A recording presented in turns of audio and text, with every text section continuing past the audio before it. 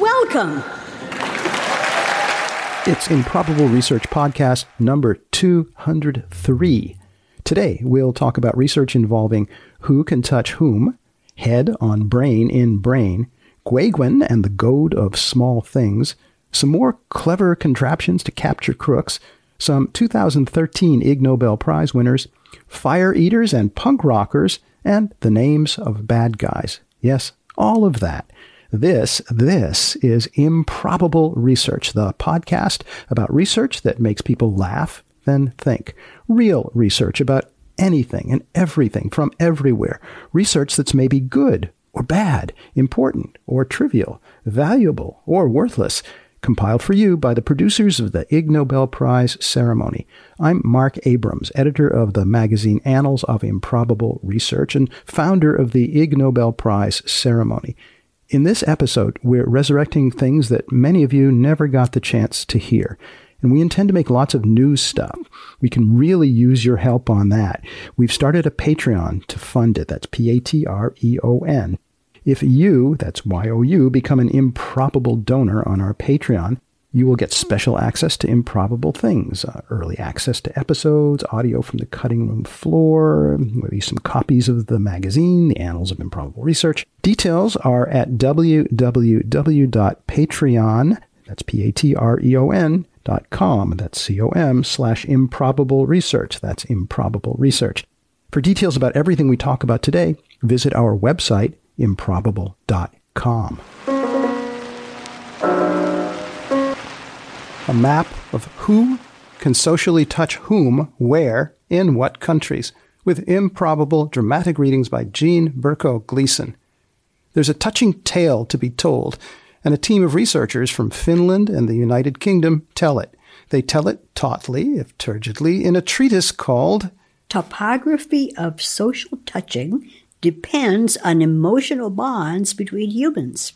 Those researchers, Julia T. Suvoleto, Enrico Glerian, Robin Dunbar, Rita Hari, and Laurie Numenma, published this in the Proceedings of the National Academy of Sciences in 2015. Here's how they tell, yes, tautly and turgidly, what they did. Here we reveal quantified, relationship-specific maps of bodily regions where social touch is allowed in a large cross-cultural data set, 1,368 people from Finland, France, Italy, Russia, and the United Kingdom. Jean, is that phrase commonly used by academics, social touch? No, well, it probably is, but you have to be in the social touch field. I mean, I don't know it. Is there a social touch field? Undoubtedly, there's a subfield of everything these days. How many people do you think are in this? I would imagine there's probably a handful, and once a paper like this gets published in the Proceedings of the National Academy of Sciences, there'll be a lot of young people figuring that they should do it too. You expect that there's a handful of people who have spent much of their academic career being groomed to be experts in social touch? Yes, I imagine there are. I imagine all of these people, and it's a large number of people, that I imagine they all have graduate students who are working with them doing just this kind of work. Do you imagine they are all adept at socially touching each other? I think that they have spent a lot of time thinking about it.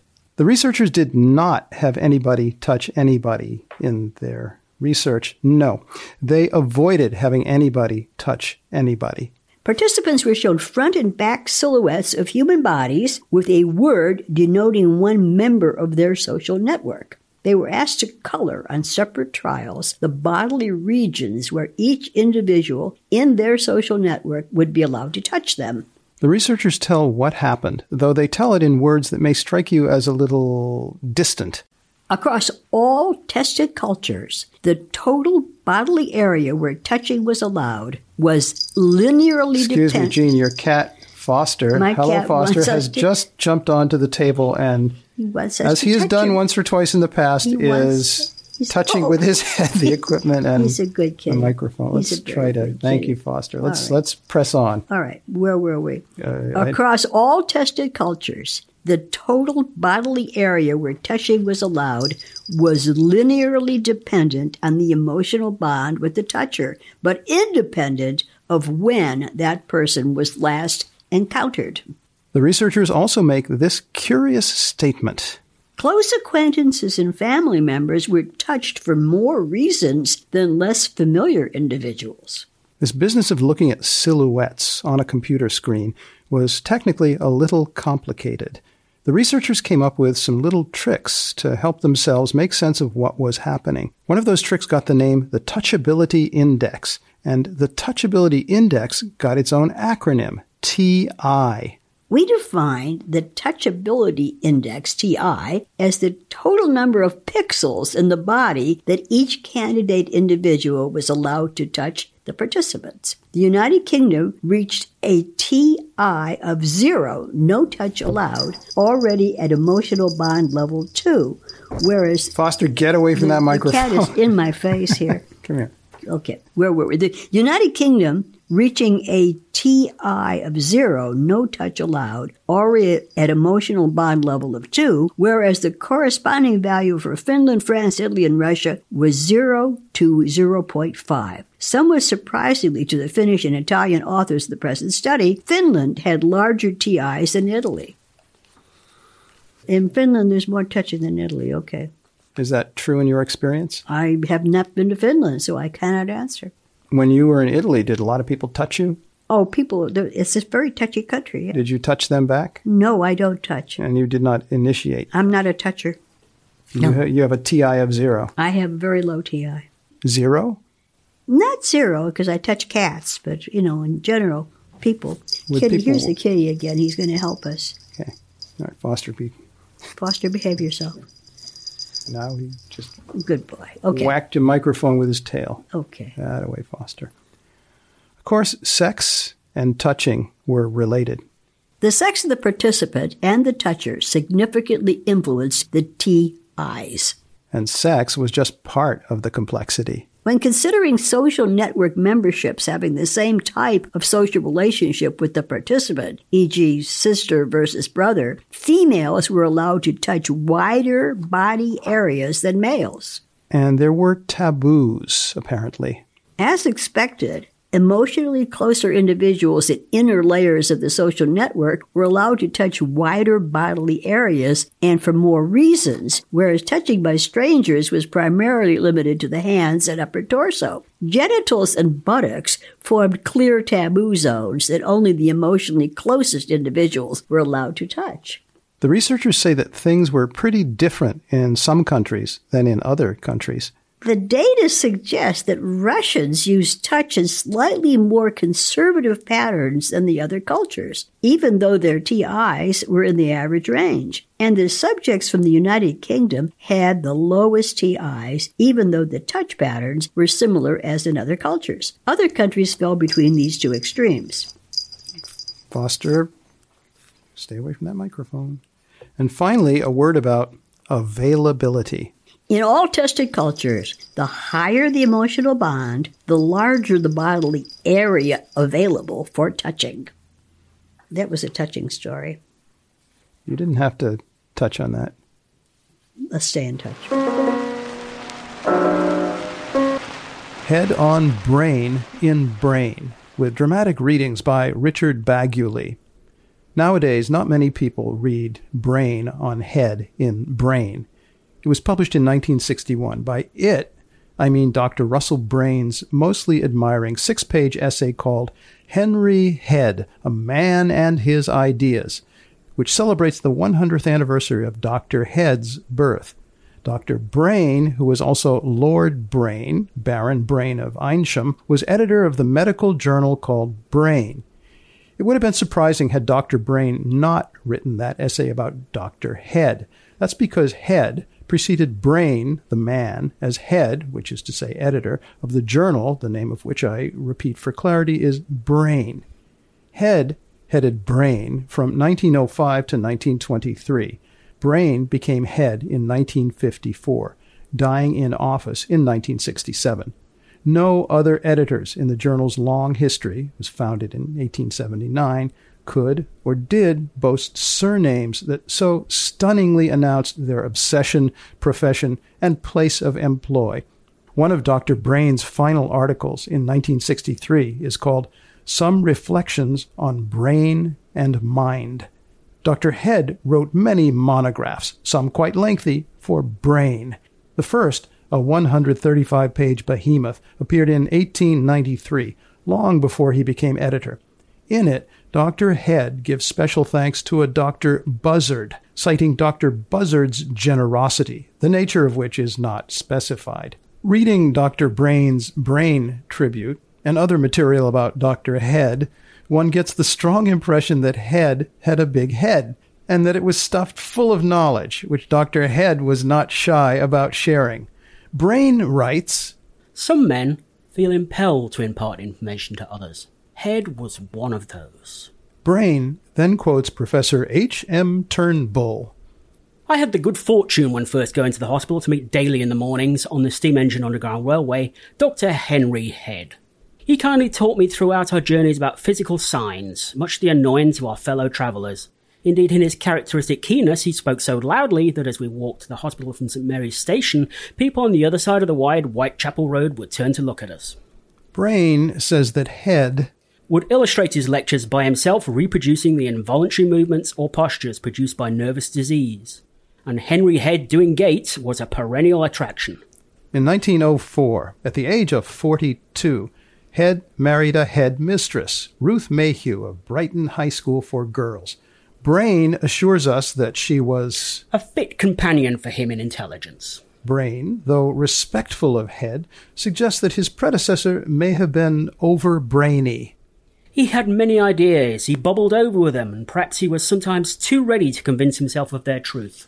Head's most nervy experiment involved, although not exclusively, his penis, about which he presented a surprising amount of detail in a lengthy monograph in Brain, helping to enliven a new century. The account, called A Human Experiment in Nerve Division, is too lengthy to recite here, except for the following snippets.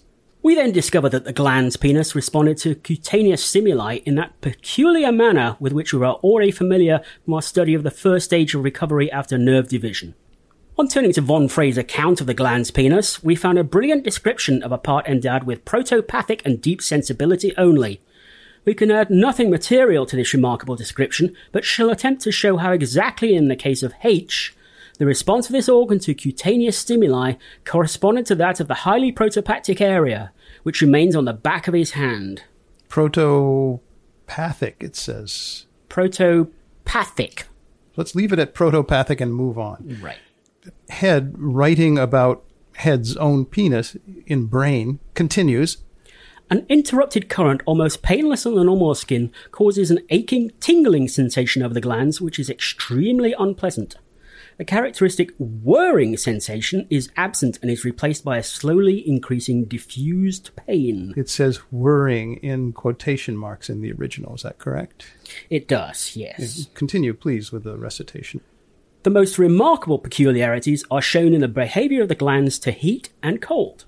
In the case of H, there appears to be no hot spots except in the neighborhood of the corona." This is Henry Head writing about his own penis, and he refers to himself as the letter H. Onward. "In the case of H, there appear to be no heat spots except in the neighborhood of the corona. The body and tip of the glands are entirely insensitive to heat, but cold spots abound, and paradox cold can be as easily evoked."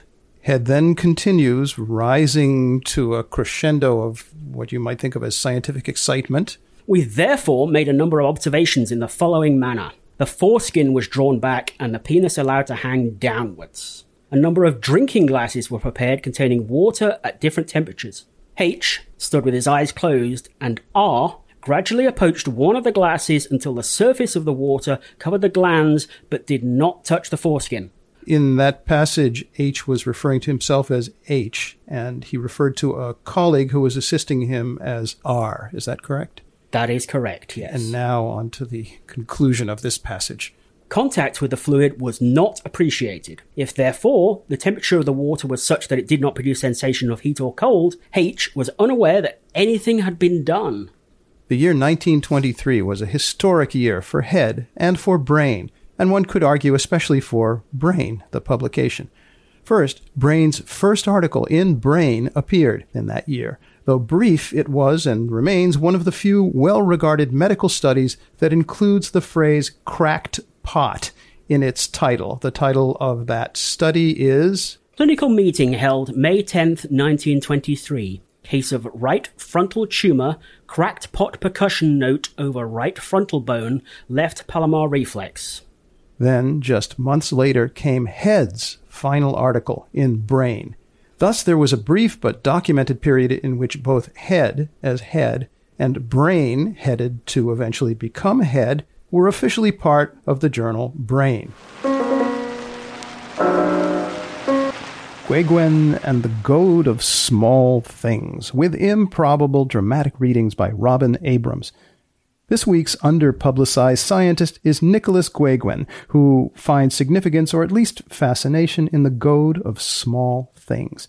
He does what might be called voyeuristic microscopy, watching how people react to mundanely noticeable sights and sounds, and touching. Many of the experiments involve young female Confederates who are shaped or perfumed or who lay a hand upon strangers in particular ways. Generally, the test subjects who respond most vigorously are men. Based at the University of Breton-Sud in France, Professor Gueguen has been pumping out publications since the year 2000.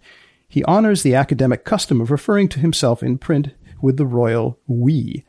His experiments probe a range of human behavior. A study called Women's Bust Size and Men's Courtship Solicitation describes how Gueguen tested the effect of a woman's breast size on approaches made by males. We hypothesized that an increase in breast size would be associated with an increase in approaches by men. The study ends with an 827-word assertion that our hypothesis was confirmed. A related experiment produced a study called Women's Bust Size and Men's Courtship Solicitation. There, Professor Gueguen reports that 1,200 male and female French motorists were tested in a hitchhiking situation. A 20-year-old female Confederate wore a bra which permitted variation in the size of cup to vary her breast size. She stood by the side of the road frequented by hitchhikers and held out her thumb to catch a ride. Increasing the bra size of the female hitchhiker was significantly associated with an increase in the number of male drivers, but not female drivers, who stopped to offer a ride. An earlier study called The Effect of Touch on Tipping, an evaluation in a French bar, aimed to fill a very specific gap in psychologists' knowledge of human behavior. The study explains, although positive effect of touch on restaurant tipping has been widely found in the literature, no evaluation was made outside of the United States of America and in a bar. An experiment was carried out in a French bar. A waitress briefly touched, or not, the forearm of a patron when asking him or her what he or she wanted to drink. Results show that touch increases tipping behavior, although giving a tip to a waitress in a bar is unusual in France. Professor Gueguen has pursued related questions, some involving smiles, upon which he reports in additional studies. A study called The Effect of Perfume on Pro-Social Behavior of Pedestrians is representative of several Gueguen investigations of how people respond to the presence and actions of a heavily perfumed woman. In this one, the fragranced woman walks in front of strangers and drops a packet of paper handkerchiefs or a glove, apparently without noticing. In these and many other forays, Professor Gueguen provocatively ponders the human condition, a carefully selected slice of it, anyway. Clever contraptions to capture crooks, with improbable dramatic readings by Andrew Berry. In the lusty tussle between good and evil, technology has come to play a prominent role on each side. The side of good more consistently documents its innovations. Here's a very partial selection of inventions invented on the side of good to try to trap persons engaged in evil. First, I'll mention 3 inventions that won Ig Nobel Prizes. We might take a closer look at them some other time, but for right now, we'll just take a quick look. Gaetano Pizzo of New York City was posthumously awarded the 2013 Ig Nobel Prize in Safety Engineering for inventing an electromechanical system to trap airplane hijackers. Mr. Pizzo's system drops a hijacker through trap doors, seals the hijacker into a package, then drops that encapsulated hijacker through the airplane's specially installed bomb bay doors, whence he parachutes to Earth, where police, having been alerted by radio, await his arrival. Mr. Pizzo's patent, U.S. patent number 3811643, is called Anti-Hijacking System for Aircraft. That was granted in 1972. Kuo-chung Hsieh of Taiwan was awarded the 2007 Ig Nobel Prize in Economics for patenting a device in the year 2001 that catches bank robbers by dropping a net over them. Mr. Hsieh's patent, U.S. patent number 6219959, is called Net Trapping System for Capturing a Robber Immediately. Charles Fourier and Michelle Wong were awarded the 1999 Ig Nobel Peace Prize for inventing an automobile burglar alarm consisting of a detection circuit and a flamethrower. Fourier and Wong's international patent number WO 1999-032231, is called a security system for a vehicle.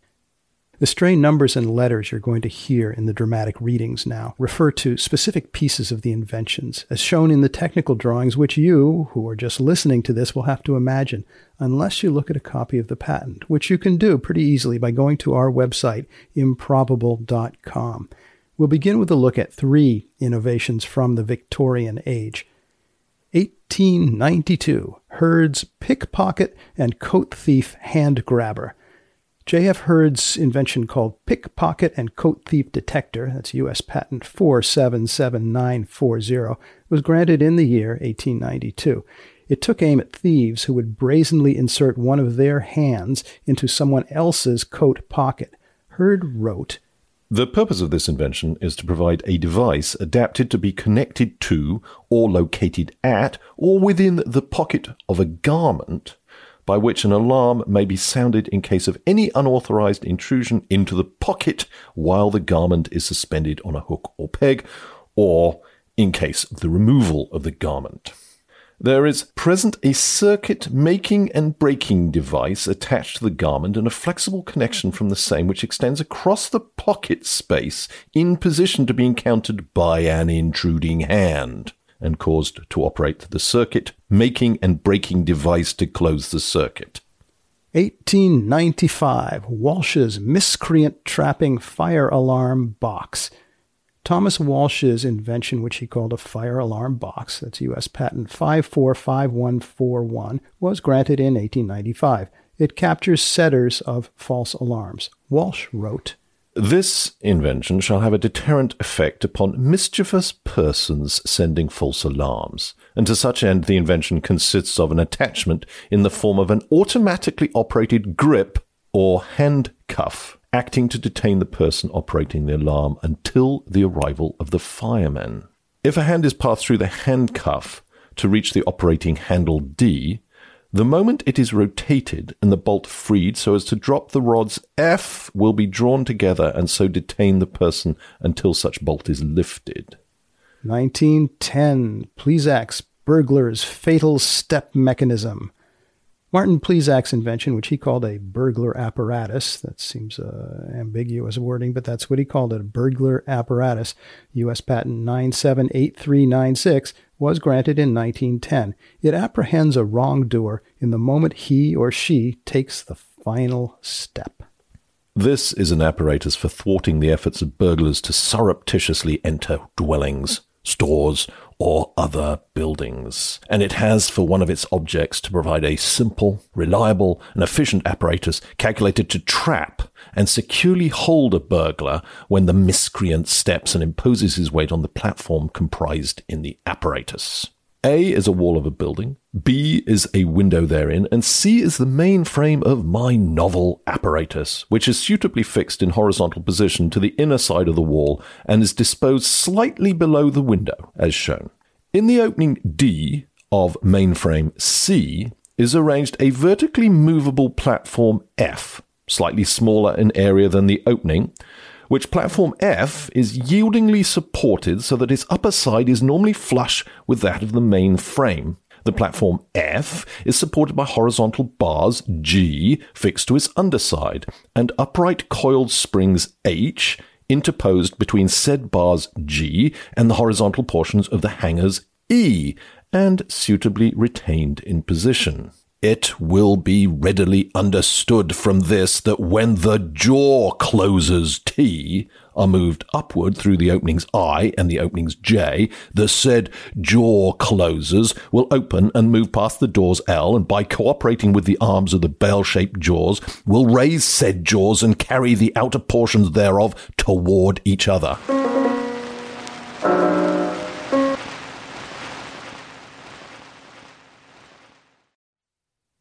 The 2013 Ig Nobel Prize winners, with improbable dramatic readings by Jean Berko Gleason. Let's look back at the winners of the 2013 Ig Nobel Prizes. The prizes, as you know, honor achievements that make people laugh, then think. The 2013 Ig Nobel Prizes were awarded at the 23rd First Annual Ig Nobel Prize ceremony at Harvard's Sanders Theater. Nearly all the winners came at their own expense. Several Nobel laureates were on stage physically presenting the Ig Nobel Prizes to the Ig Nobel Prize winners. The 2013 Ig Nobel Prize for Medicine was awarded to a team from Japan, the UK, and China, to Masateru Uchiyama, Xiangyuan Jin, Qi Zhang, Toshihito Hire, Atsushi Amano, Hisashi Bashuda, and Masanori Niimi for assessing the effect of listening to opera on heart transplant patients who are mice. They described it in a study. Auditory stimulation of opera music induced prolongation of murine cardiograph allograft survival and maintained generation of regulatory CD4+, CD25+ cells, published in the Journal of Cardiothoracic Surgery in 2012. The study says, this study investigated the effects of sounds on alloimmune responses in a murine, that is mouse, model of cardiac allograft, that is a heart transplanted from another person's, or in this case another mouse's, body transplantation. Methods. Naive mice underwent transplantation of a heart and were exposed to one of three types of music: opera, La Traviata, classical, Mozart, and New Age, Enya, or one of 6 different single sound frequencies for 7 days. Additionally, we prepared 2 groups of recipients with tympanic membrane perforation exposed to opera for 7 days and recipients exposed to opera for 7 days before transplantation. The study gives a little bit of background about why this was done.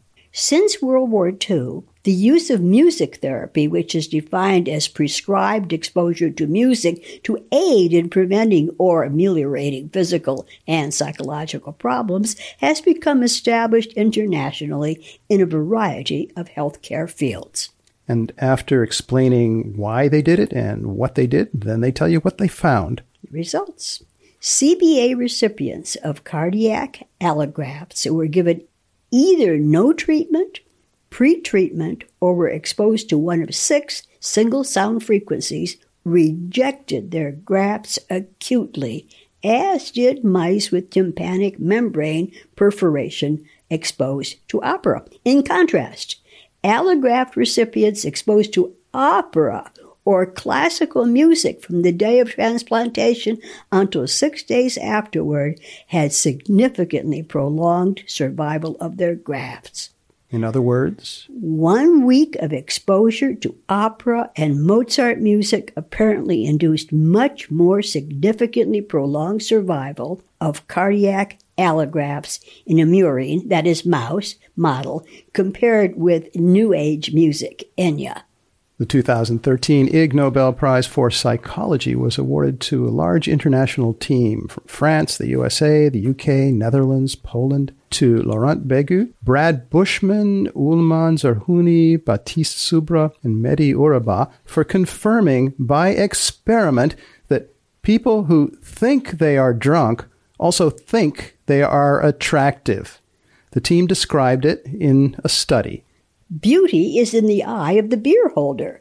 People who think they are drunk also think they are attractive, published in the British Journal of Psychology in 2012. That study says, this research examines the role of alcohol consumption on self-perceived attractiveness.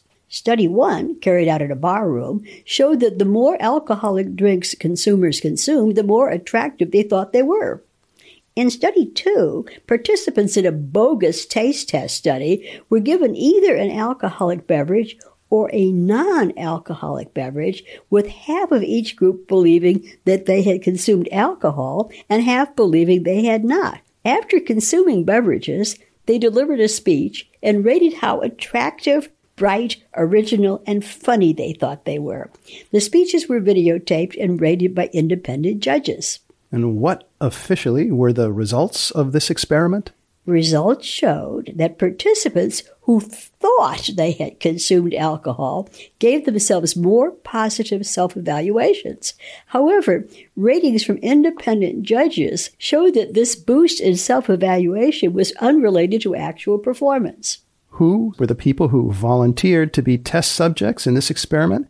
In the first study, where everyone who thought they were drinking alcohol really was drinking alcohol, participants were 19 customers. Their ages ranged from 19 to 40, 63% of whom were males, in a bar room in Grenoble, France. They received a lottery ticket in exchange for their voluntary participation. In the second study, where some of the people who thought they were drinking alcohol really weren't, participants were 94 French men. 3 did not follow instructions, and 5 others suspected a discrepancy between what they were told concerning their beverage and what they were actually given. We therefore excluded them from the sample. Thus, the final sample included 86 men. How were these 94 French men, including the 3 who it turned out would not follow instructions and the 5 who it turned out became suspicious, how were these 94 French men recruited into the experiment in the first place? Participants were recruited via newspaper advertisements for a taste test study and were paid €14, that's about $21 per hour. Men who responded to the ads were interviewed over the phone, ostensibly to determine if they were allergic to any foods, including alcohol. Potential at-risk drinkers were identified by a screening test for alcohol dependence and were excluded from the study. And what do the researchers think we should think about this? Previous studies have shown that alcohol consumption increases the attractiveness of members of the opposite sex. Our studies provide complementary results showing that the mere belief that one has consumed alcohol increases self-perceived attractiveness. This is an important topic to deal with because self-perceived attractiveness has been shown to significantly influence intimate interactions. For example, in one diary study, it was observed that people who thought they were attractive had more intimate interactions of all types than did those who thought they were less attractive. However, the perceived attractiveness lies in the eyes of the beer holder and is not shared by anyone else. Jean, is that report in accord with your own experience drinking in bars in France? I've always felt that I was very attractive, whether I drank or not. And I'm sure you were always correct. I've always been very attractive. Yes. As you can tell. Yes. Let's move on in this. The 2013 Ig Nobel Prize, awarded jointly in the fields of biology and astronomy, was awarded to a team from Sweden, Australia, Germany, South Africa, and the UK, specifically to Marie Dacca, Emily Baird, Marcus Byrne, Clark Schultz, and Eric Warrant. They were honored for discovering that when dung beetles get lost, the dung beetles can navigate their way home by looking at the Milky Way. The scientists describe it in a study. Dung beetles use the Milky Way for orientation, published in the journal Current Biology in 2013. That study says, when the moon is absent from the night sky, stars remain as celestial visual clues. Nonetheless, only birds, seals, and humans are known to use stars for orientation. African ball-rolling dung beetles exploit the sun, the moon, and the celestial polarization pattern to move along straight paths away from the intense competition at the dung pile. Even on clear, moonless nights, many beetles still manage to orientate along straight paths. That phrase, African ball-rolling dung beetles, that may be one of the most beautiful phrases in all of biology. Could I get you to repeat that phrase again? African ball-rolling dung beetles. Do you like that? Who doesn't like that? It's very attractive. These moonlighting straight arrow dung beetles fired the imagination of the scientists. In the study, the scientists wrote, "This led us to hypothesize that dung beetles exploit the starry sky for orientation, a feat that has, to our knowledge, never been demonstrated in an insect." The scientists got to work, and they got results. Here we show that dung beetles transport their dung balls along straight paths under a starlit sky, but lose this ability under overcast conditions. In a planetarium, the beetles orientate equally well when rolling under a full starlit sky as when only the Milky Way is present. This, the scientists say convincingly, was a first. This finding represents the first convincing demonstration for the use of the starry sky for orientation in insects and provides the first documented use of the Milky Way for orientation in the animal kingdom. And this adds to humankind's knowledge of African ball-rolling dung beetles. The 2013 Ig Nobel Prize for Safety Engineering was awarded to the late Gaetano Pizzo from America for inventing an electromechanical system to trap airplane hijackers. The system drops a hijacker through trap doors, seals the hijacker into a package, then drops the encapsulated hijacker through the airplane's specially installed bomb bay doors, whence the hijacker parachutes to Earth, where police, having been alerted by radio, await his arrival. Mr. Pizzo received a patent for his invention. Anti-hijacking system for aircraft. U.S. patent number 3811643, granted on May 21, 1972. The patent first gives a little capsule description. This is an anti-hijacking system for an airplane to be operated during flight. A partition or barrier located immediately aft of the pilot's cabin is adapted to be raised, dividing the aft section longitudinally into port and starboard areas, the floors of which are dropped on command to lower the hijacker into a capsule in the belly of the airplane.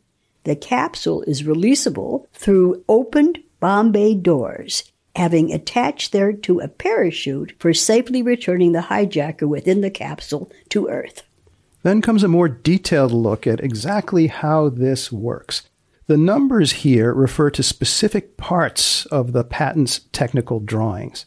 Underneath each zone of the surface area is a releasable capsule, 34, in the form of a net and having a draw cord, 36, each being supported in the belly area, 12 of the aircraft by releasable hooks, 38 projecting below deck, 14. The draw cord, 36, of each capsule is attached to a parachute, 40, which is opened automatically by the weight of the hijacker as he falls into one of the capsules, 34, releasing the draw cord, 36, free of the hooks, 38, and closing the capsule over him by conventional and well-known ripcord attachment devices. Simultaneously, the bomb bay doors, 42, are opened by air cylinders, 44, permitting the capsule, 34, and his parachute, 40, to drop therethrough.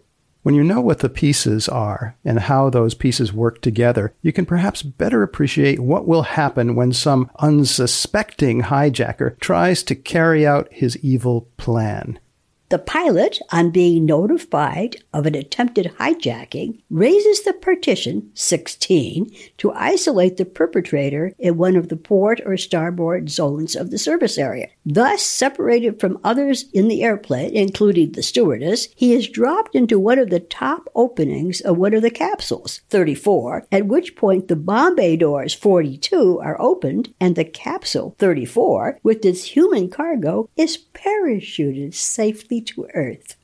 The 2013 Ig Nobel Prize for Physics was awarded to a large international team from Italy, the UK, Denmark, Switzerland, Russia, France. The team members were Alberto Minetti, Yuri Ivanenko, Germana Cappellini, Nadia Domenici, and Francesco Lacquaniti. They were honored for discovering that some people would be physically capable of running across the surface of a pond if those people and that pond were on the moon. The scientists described it in a study. Humans running in place on water at simulated reduced gravity, published in the journal PLOS ONE in 2012.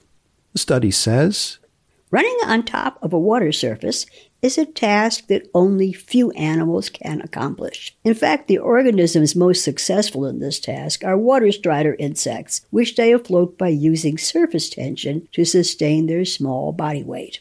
Bigger animals, such as the basilisk lizard, use a different strategy to avoid sinking while running. They strike the surface with sufficient vigor to generate hydrodynamic forces on their driving legs to support their weight. But the scientists, of course, were most interested in humans. Humans are apparently incapable of walking or running on water. In their classic study of the basilisk lizard, Glasheen and McMahon calculate the unsurprising result that humans are far too big and weak to splash their feet hard enough to hold their weight. However, there are two ways of circumventing these limitations. One way is by reducing gravity, and the other one is by running with flotation devices, giant shoes, or fins, as envisaged by Leonardo da Vinci. So the scientists decided to give it a try. Here we consider a combination of these two mechanisms. Relatively small fins to increase the water reaction force for a given foot motion, and reducing the gravity to about 20% of Earth gravity to reduce body weight. To our knowledge, nobody has previously tested the level of gravity at which humans could run on water. They reduced the gravity by attaching essentially bungee cords to these people who were then dangled from a ceiling over a little pool of water. Now, here's a little bit more detail about how they did this. Okay, we experimentally tested whether humans could generate enough muscle power to run in place over a wading pool under simulated reduced gravity. Participants, wearing relatively small fins and a harness attached to a constant force unloading system, experienced different levels of simulated gravity. How did things turn out? We discovered that the maximum body mass compatible with running on water at the gravity of the moon, which is about 16% as strong as the gravity of the Earth, and at a stride frequency of 1.7 hertz, is 73 kilograms, which is about 160 pounds. Fire eaters and punk rockers. We're going to look at 4 medical papers that one way or another are about people breathing things into their lungs. We have Improbable Dramatic Readings by Chris Katsapis. The first study here is really more about the nose or the ear, more than about the lungs. It does involve all 3 body regions. Here we go. Paukenbeluftung durch Aufblasen eines Luftballons mit der Nase, which translates as middle ear ventilation by blowing up a balloon with the nose by S. Kaus, published in the journal Laryngorhinolaryngology in 1992. The other medical studies don't talk so much about the nose or the ears. Now, on to Fire Eater's Lung by P.E. Brander, E. Taskinen, and B. Stenius Arinala, published in the European Respiratory Journal in 1992. The authors at Helsinki University in Finland report, we describe here 2 cases of hydrocarbon pneumonitis in fire eaters, caused by accidental aspiration of petroleum during the performance of fire eating. Now for something not completely different.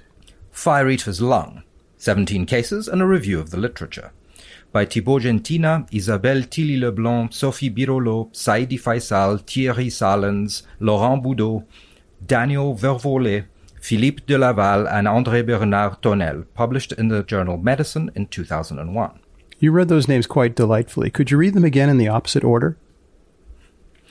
André Bernard Tonnel, Philippe de Laval, Daniel Vervolet, Laurent Boudot, Thierry Salens, Saidi Faisal, Sophie Birolot, Isabelle Tilly-Leblanc, and Thibaut Gentina. Thanks for that. Right. Now, these authors, who are in Paris, in Armentières, in Marseille, and Lille, all in France, report different substances called pyrofluids are used by fire eaters.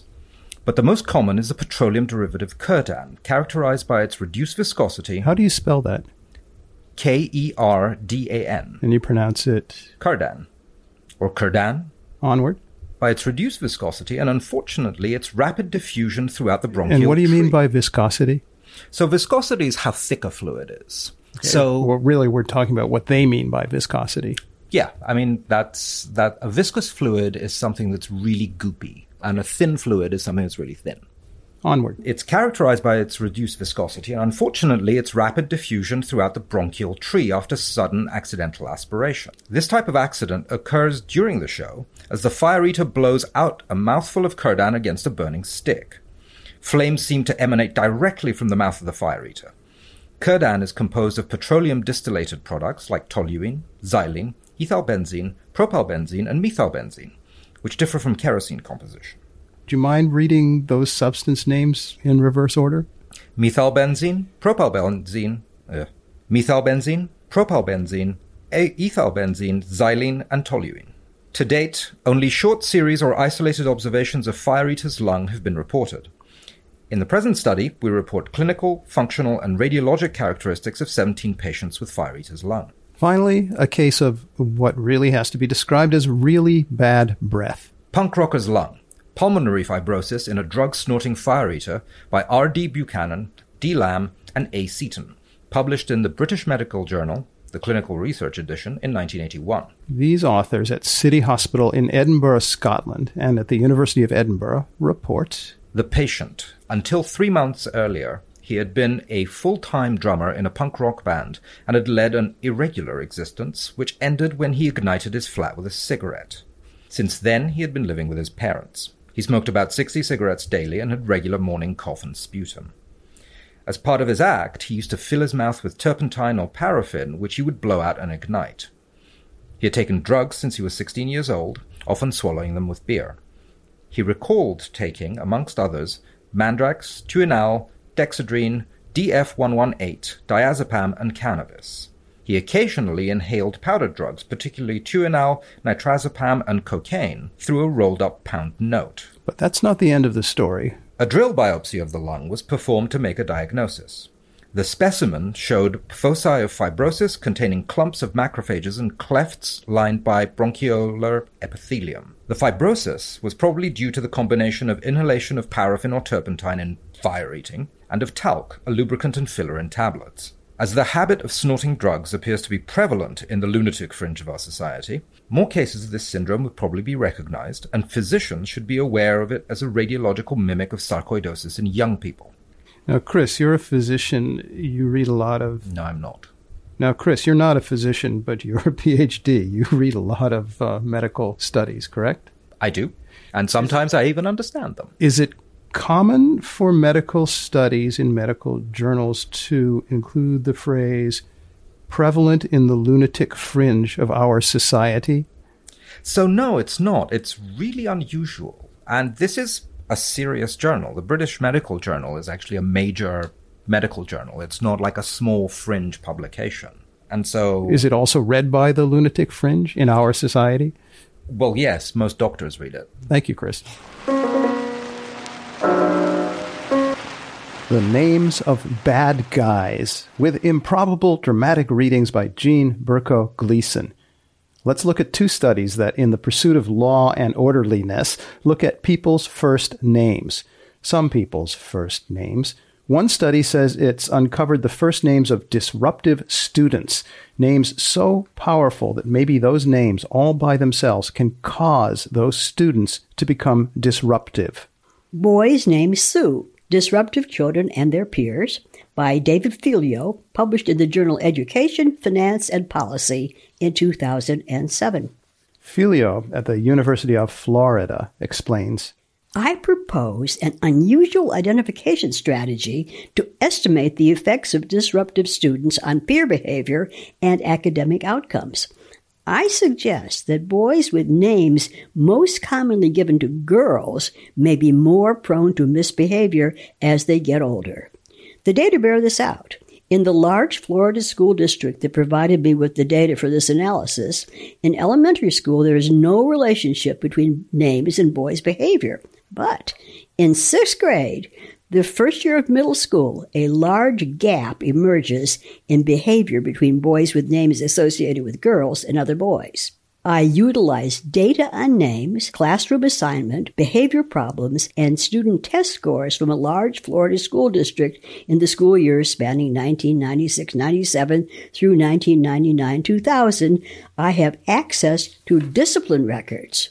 Filio gets specific about which names cause problems. Just under 2% of boys have names that are more frequently given to girls than to boys, suggesting that a child will share a class with a boy with a feminine name in about 1 of 3 classes. Among the boys' names given overwhelmingly to girls, the most commonly given name in the state of Florida between 1989 and 1994 are in order: Alexis, given 90% of the time to girls; Courtney, 94%, Shannon, 92%, Kelly, 93%, Shelby, 95%, and Ashley, 99%.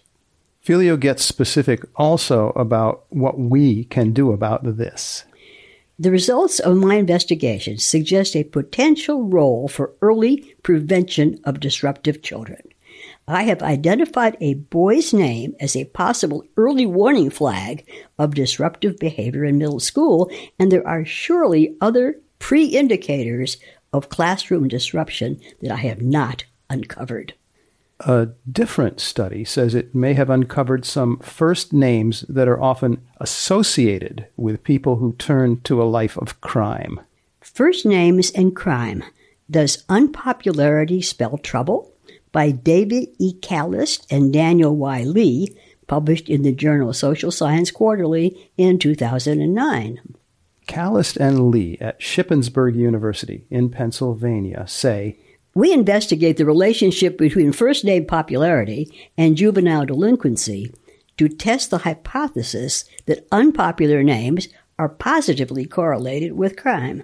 Callist and Lee name some names that they say they have calculated are simply popular.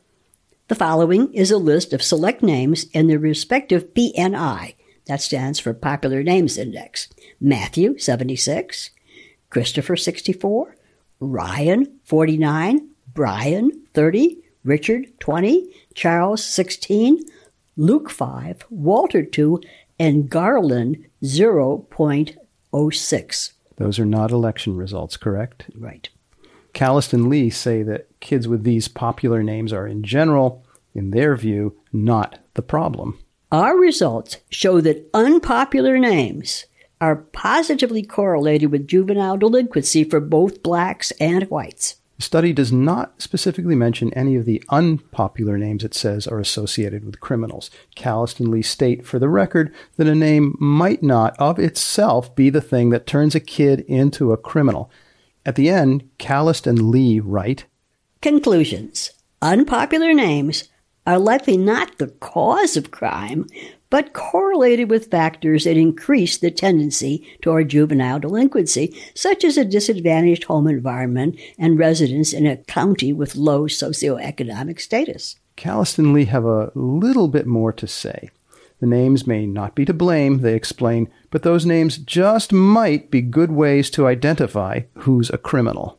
First name characteristics may have implications for other types of crime and law research. Are first names useful in predicting criminal recidivism? Do jurors use information on the defendant's name to help decide guilt or punishment?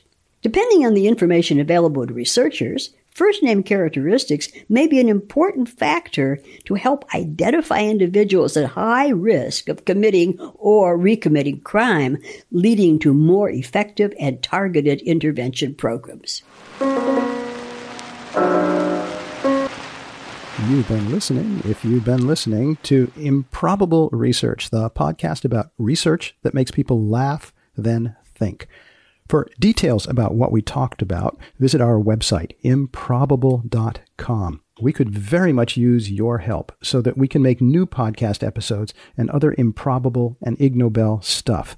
Details are at our website and at www.patreon, that's patreon.com, that's com/improbable research. If you become an improbable donor, you'll get special access to improbable things. I'm Mark Abrams. Today, Jean Berko Gleason, Foster the cat, Melissa Franklin, Richard Baguley, Robin Abrams, Andrew Berry, and Chris Katsapas lent their voices, expertise, opinions, and personal quirks with dramatic readings from research studies you may have overlooked. It's possible that Seth Glicksman is the improbable production assistant. It's possible that the mysterious John Shedler, or maybe the subterranean Bruce Petchek, did the audio engineering of this episode. Next time on this podcast, we'll look at something or other. Until then... Goodbye. Goodbye.